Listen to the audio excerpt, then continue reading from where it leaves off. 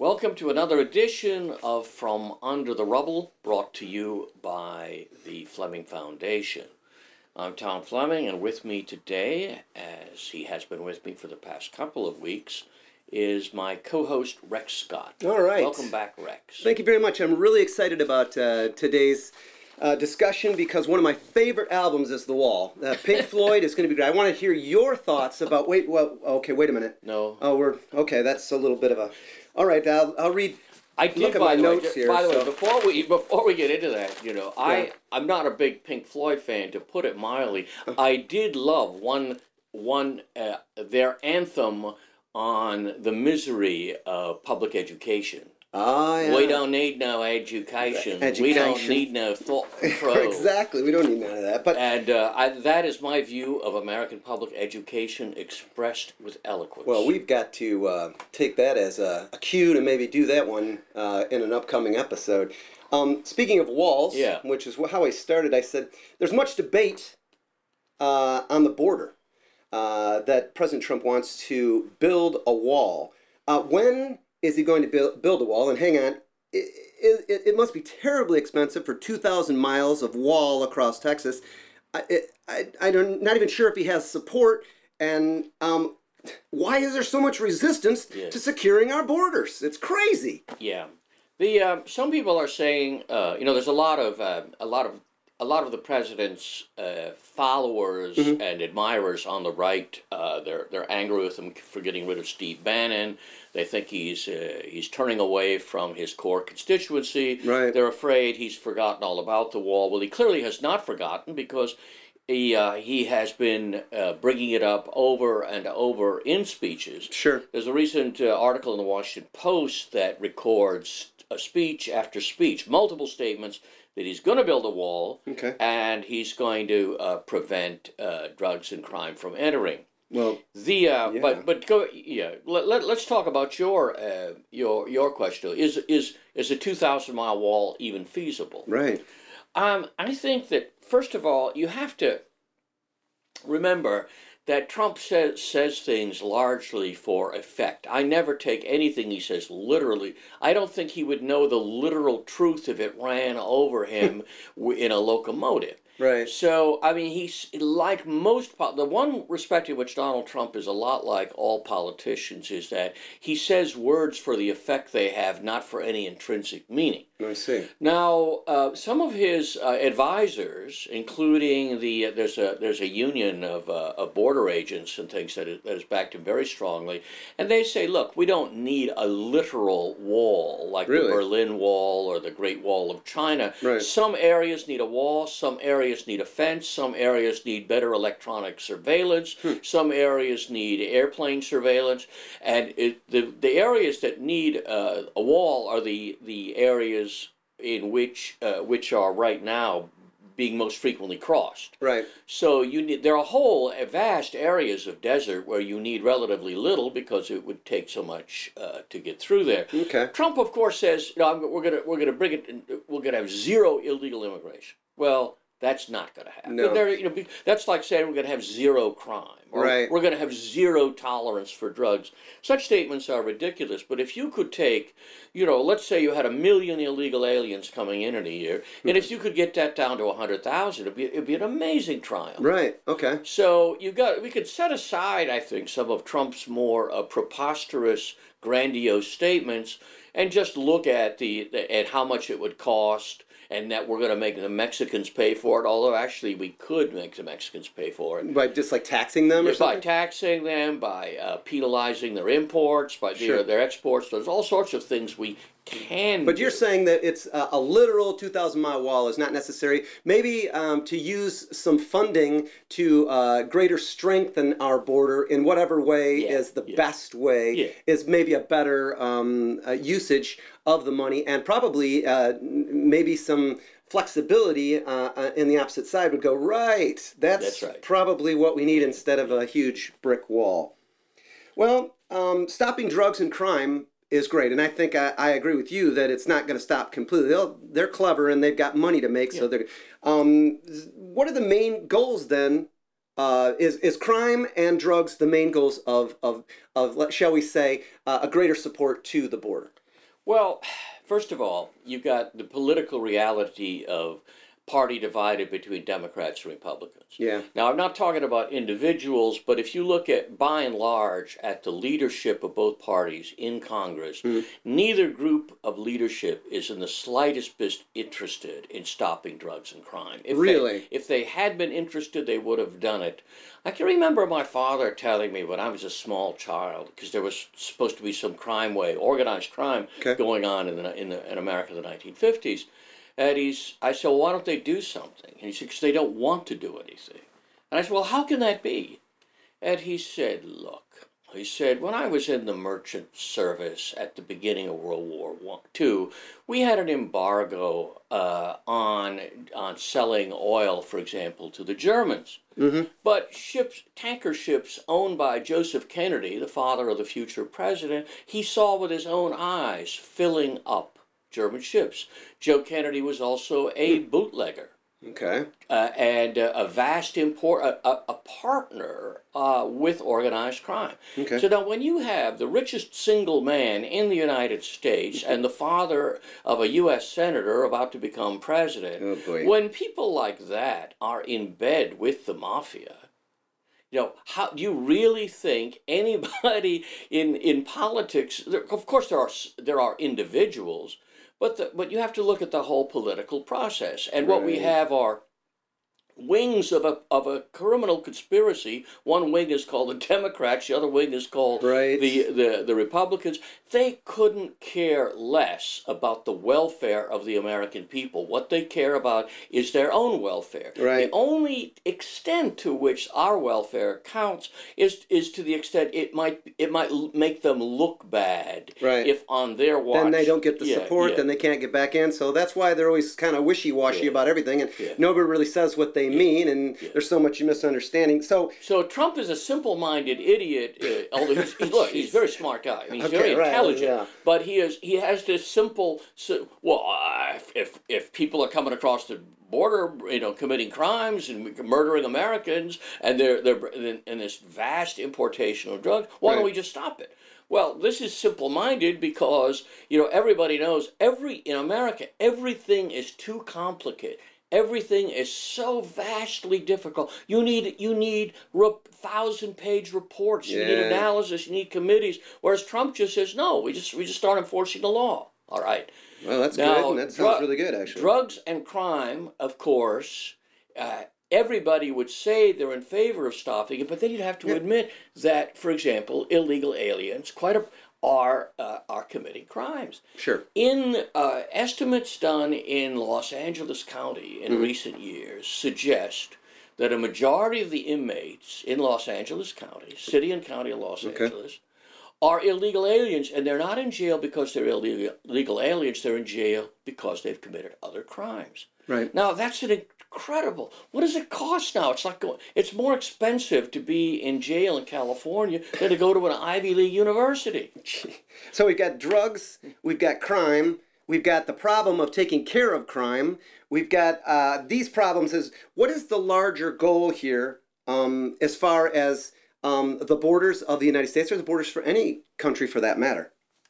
Well, there are so many. There's a reason why countries have borders. For one thing, in a modern economy where like the United States or Canada or Great Britain, the government provides all sorts of things, or the people of the country provide all sorts of things. For one thing, they provide high-paying jobs with benefits. Okay. So we have a minimum wage law here, which means you're not supposed to pay less than something. We have workplace safety regulations, we have pension plans, we have Social Security, and in addition to that, of course, we have a vast welfare system. Right. We basically, an alien coming in, although he's not supposed to be eligible for much of that, if he shows up at a hospital ready with a gunshot wound or a pregnant wife, they're taken care of. They got a responsibility. So we're providing for the general welfare. Yeah. We're keeping the defense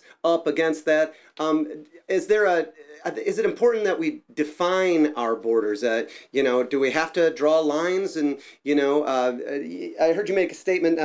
Borders define nations as doors define houses. Yeah, that is true. Imagine that you had we're sitting here at a house, Sure. the vast palatial headquarters of the Fleming Foundation. We're actually in the like the Wayne Manor. We're actually in the crummy third floor attic, which I use as my study. Crummy's a little bit, I wouldn't say crummy, but anyway, go ahead. Yeah, so we're here. But so we're here. If suppose we had no walls, no doors, nothing. What would be the effect? Well, anybody would come in and take what they wanted. Anybody could move in. There's an old fable which leftists like to tell children to elicit the proper response, and it's the hedgehog and the rabbits. Okay. One night there's a cold storm and the rabbits living in their warm little house, their little burrow underground. There's a knock at the door and they find a hedgehog, a porcupine, starving to death, freezing to death. So they take him in and they feed him and everything is nice until as the porcupine warms up and becomes more comfortable, he starts shifting around and the quills start poking all the babies. So as a result, the father and the leaders of this little rabbit community say, "I'm sorry, sir. Now that you're better, you're going to have to go." Well, when the leftist psychiatrists and things tell this story to adolescent girls, and the girls say, "Well, that sounds right to me," they explain, "No. Couldn't you draw a line down the middle of the rabbit home and say the porcupine stays on his side and we stay in?" But because the girls will say, but it's their home. That's where they live. Why should they cut their space in half for the sake of the porcupine? So, well, they could share it. You get in there half the day, and the porcupine gets it half the day. In other words, what's mine is mine, and what yours is at least half mine. Right. So this notion that you can't protect your own property, you can't protect the border of your own country. This goes back to, you see it very clearly in the Communist Manifesto that wants to wipe out all differences between rich countries and poor countries. But to go back to the economic dimension, there's a very big dimension, which is that every illegal alien who comes in and works for $2 or $3 an hour is depriving an American citizen or legal resident of the opportunity to work for $10 or $12 an hour. Okay. Now, this makes certain big businesses, like in construction and in agriculture, it makes them perfectly happy. But it doesn't make, a guy who's working all day as an agricultural laborer, and this includes, by the way, a majority of whom are legal Mexican residents of the United States or second, third generation citizens. Okay. So they try to make this as if it's racism, whereas it's an attempt. The call for immigration restriction, the economic purpose is to defend especially the economic interests of the poorer classes of America. The people who are most hurt are African Americans and Mexicans and very poor whites. Because somebody like Donald Trump, what does he care? I mean, or what does Nancy Pelosi care? I mean, all of these people, they have no reason to care because they're rich, they're protected, they live in fortified compounds. Right. Obviously there are people coming in, they're illegal, and then there are people also that are poor that are legal and they're taking care of these jobs. And I think we have some responsibility. I mean, obviously we have some responsibility to people. I mean, I have a responsibility to my family and my wife and so forth. I said, but like Pope Francis, and this dovetails beautifully, Pope Francis Monday declared that Donald Trump cannot be pro-life if he ends DACA. Now DACA, wait a minute, can you define DACA a little bit? Yeah, well, it's the I forget what the exact gibberish is. It's the Dream Act. Okay. That is it is legislation passed by Obama. Right. And it guarantees that the people who entered illegally as children and have not since committed felonies This doesn't include parking tickets and things like that, or DUIs, but who haven't committed serious crimes, that they cannot be deported simply because they're illegal aliens. Right, so we're talking about the kids. Yeah, the kids. Okay, so that's why he's upset, because he somehow said he can't be pro-life if he ends DACA because it talks about you're basically neglecting children, you're killing children. How do you feel about that? That's a bit strong. That's something a bit strained, you know. It's a bit off. In the 19th century, one of my favorite popes, Pius IX, made perhaps an unwise declaration of papal infallibility.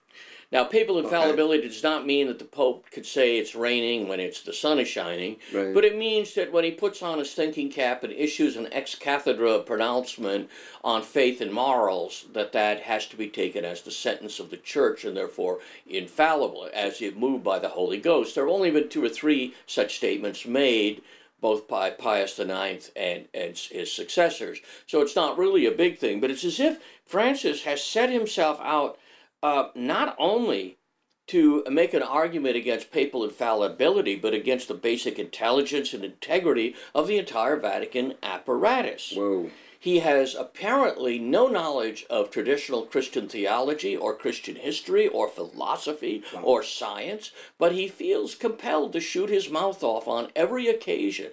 Remember Jimmy Carter? Carter was or Barack Obama, always sounding off on subjects, or Al Gore, always talking about subjects they never even studied in school, never had a single course in. I guarantee you, Al Gore was not studying a lot of science in school. He would barely be able to pass sociology. So we've got this poor guy who is the Pope, and whose position as Pope requires respect, but whose individual opinions uttered off the cuff in the public media do not deserve respect. And to equate the killing of unborn babies by their parents, a mother choosing, I think I'll kill my baby. And to say that's the same thing as saying we have to defend our borders, and protect the interest of our own people. This is not just something that's self-evidently stupid. It's evil. Wow. And it's not just unchristian. This is anti-Christian. Now wait a minute, that's a bit radical. Isn't that my side of the coin here? That is a little strong, a bit radical. What Well, look. Let's as they say in Philosophy 101, let's start to unpack this argument a little bit. Okay. And the argument we're talking about is what?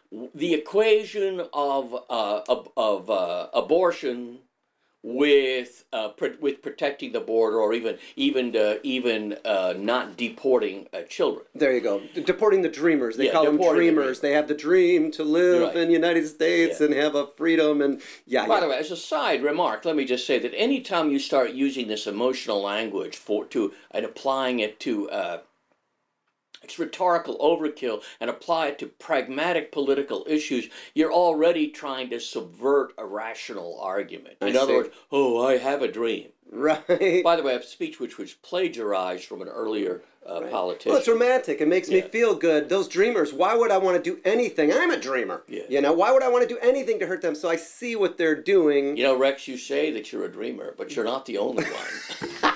I should have seen it coming. I kicked the table. So, look, first of all, there are particular duties in life. One of the highest particular duties is to take care of your own children. Okay. So you have a positive duty to protect the life and nourish the child.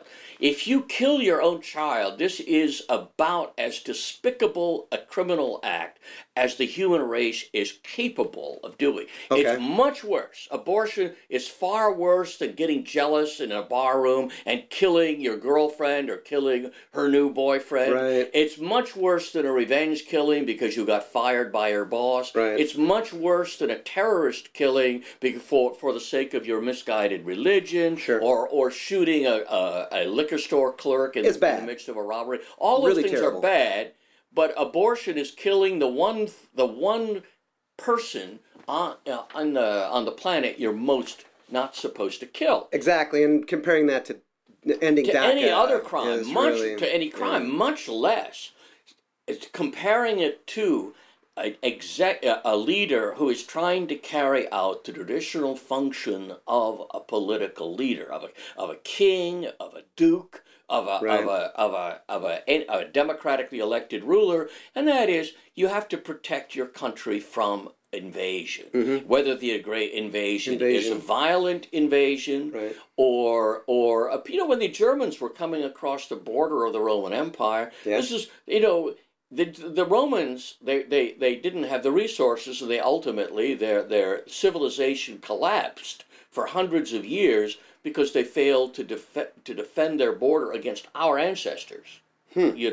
So I mean the consequences of unchecked immigration, and a lot of these Germans, all they wanted was a better life. But the point is, it wasn't a life they could make out of their own. They didn't have the intellectual skills, the social skills, the technological skills. It would take them hundreds of years, and maybe even 1,000 years, to build back to the level of order and civility which you could have in Roman times. So this is a basic function of what a government does. Is it protects the border. Right. What could be more wicked than to say that ultimately the most wicked thing a human being can do, kill your own child for no reason other than your own comfort or convenience, kill your own child, and then equate that with exercising the normal police power of which all governments have. So the Pope is equating the preservation of sovereignty with the slaughter of the innocent, and not just any innocent person, but your own innocent children. I think this is a degrading and very wicked argument. So he's using that extremism maybe to make his point or something. I mean, obviously, the thing that gets me is at least some argument would be the fact that the kids, it's not their fault. Yeah. It's not my fault. I mean, I was dragged over across the border by my mom and dad. And what's why shouldn't I be able to stay? There seems to be some problem there.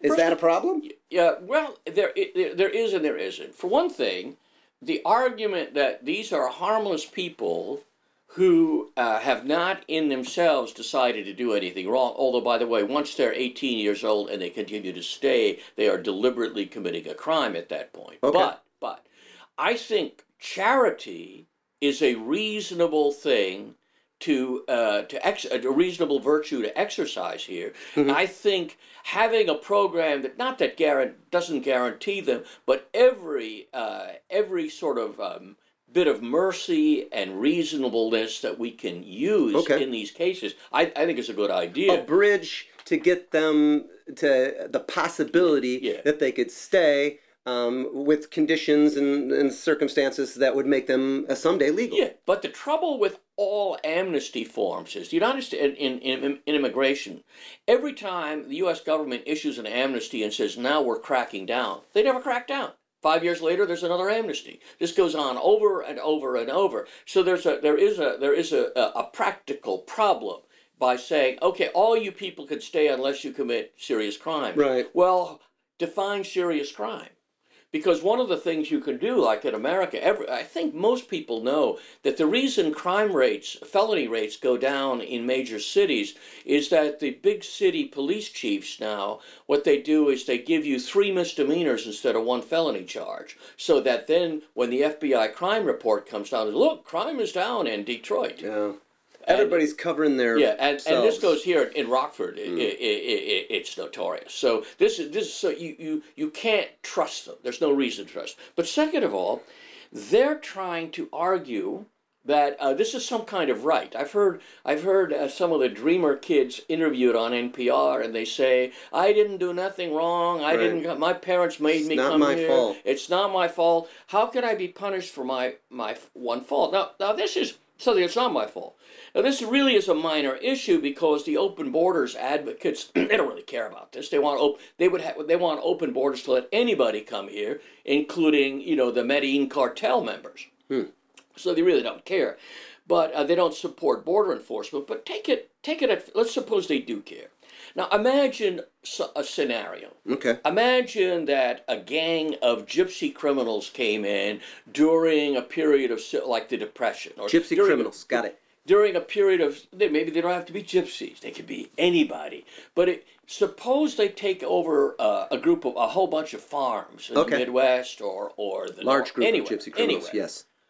And what happens then? Well, order returns, but all the 10, 15, 20 years later, but all those kids they brought, and the older gypsies are dead, or they moved back to gypsy land, or whatever it is. Right. Or they find out they don't really like farm labor. They'd rather sell you that driveway compound that washes off at the first rain. Exactly, a much better occupation. Yeah, or the miracle roofing fixtures they do. Perfect, or if you see them in Rome, the gypsies they walk around with plastic baby dolls pretending it's their baby. Really? Oh, bambini, bambino, my babies are... Or invent Velcro or something. I mean, something, reasonable and useful. Yeah. So, anyway. Other than farming. So what do you do now? The farmers come back and they want their farms. Right. And the gypsy children say... We didn't choose to take over your farm, but now we've been here for 10 or 20 years, and we have you can't get rid of us just because our parents committed a crime. Right. We didn't commit the crime. Our parents did. I was just hanging out. This is a real simple legal and moral. It's not even a dilemma because there's only one obvious answer, which is that the receiver of stolen goods, no matter how he may have received those stolen goods, in good faith, he may have paid $1,000 for the stolen automobile because he thought it was legal. But when the police come and they say, "I'm sorry, sir, but we have to give the automobile back to the person who owns it," you can't say, "Wait a minute, I didn't commit a crime. I did this, and I did this in good faith. I got a good deal. I was just being smart." Yeah, the answer is sorry. You lose. You lose the $1,000 you put into it. So I mean, what the Dreamers are saying is that they should be allowed to continue to benefit from crimes committed by their parents. Now, again, I'm not saying I really wanted these people if they are employed. If they're not involved in crime, I think they ought to give up all government support for like 5 years until now. Unfortunately, a lot of these they may not be committing crimes, but they're getting free college tuition. They're beneficiaries of affirmative action rulings. Healthcare. So they are depriving other Americans of opportunity. Oh, I see. And I would say that should be stopped for not too long, 5 years, so something like a couple of years, so that we can show good faith on their part because they are really benefiting, and but their charity is a reasonable notion to apply here. Yeah, I was thinking something should be done. But what they're saying is it is their right. It is their God-given human right, and this is the Pope's position. It's a human right because borders really are artificial and they shouldn't exist. I see.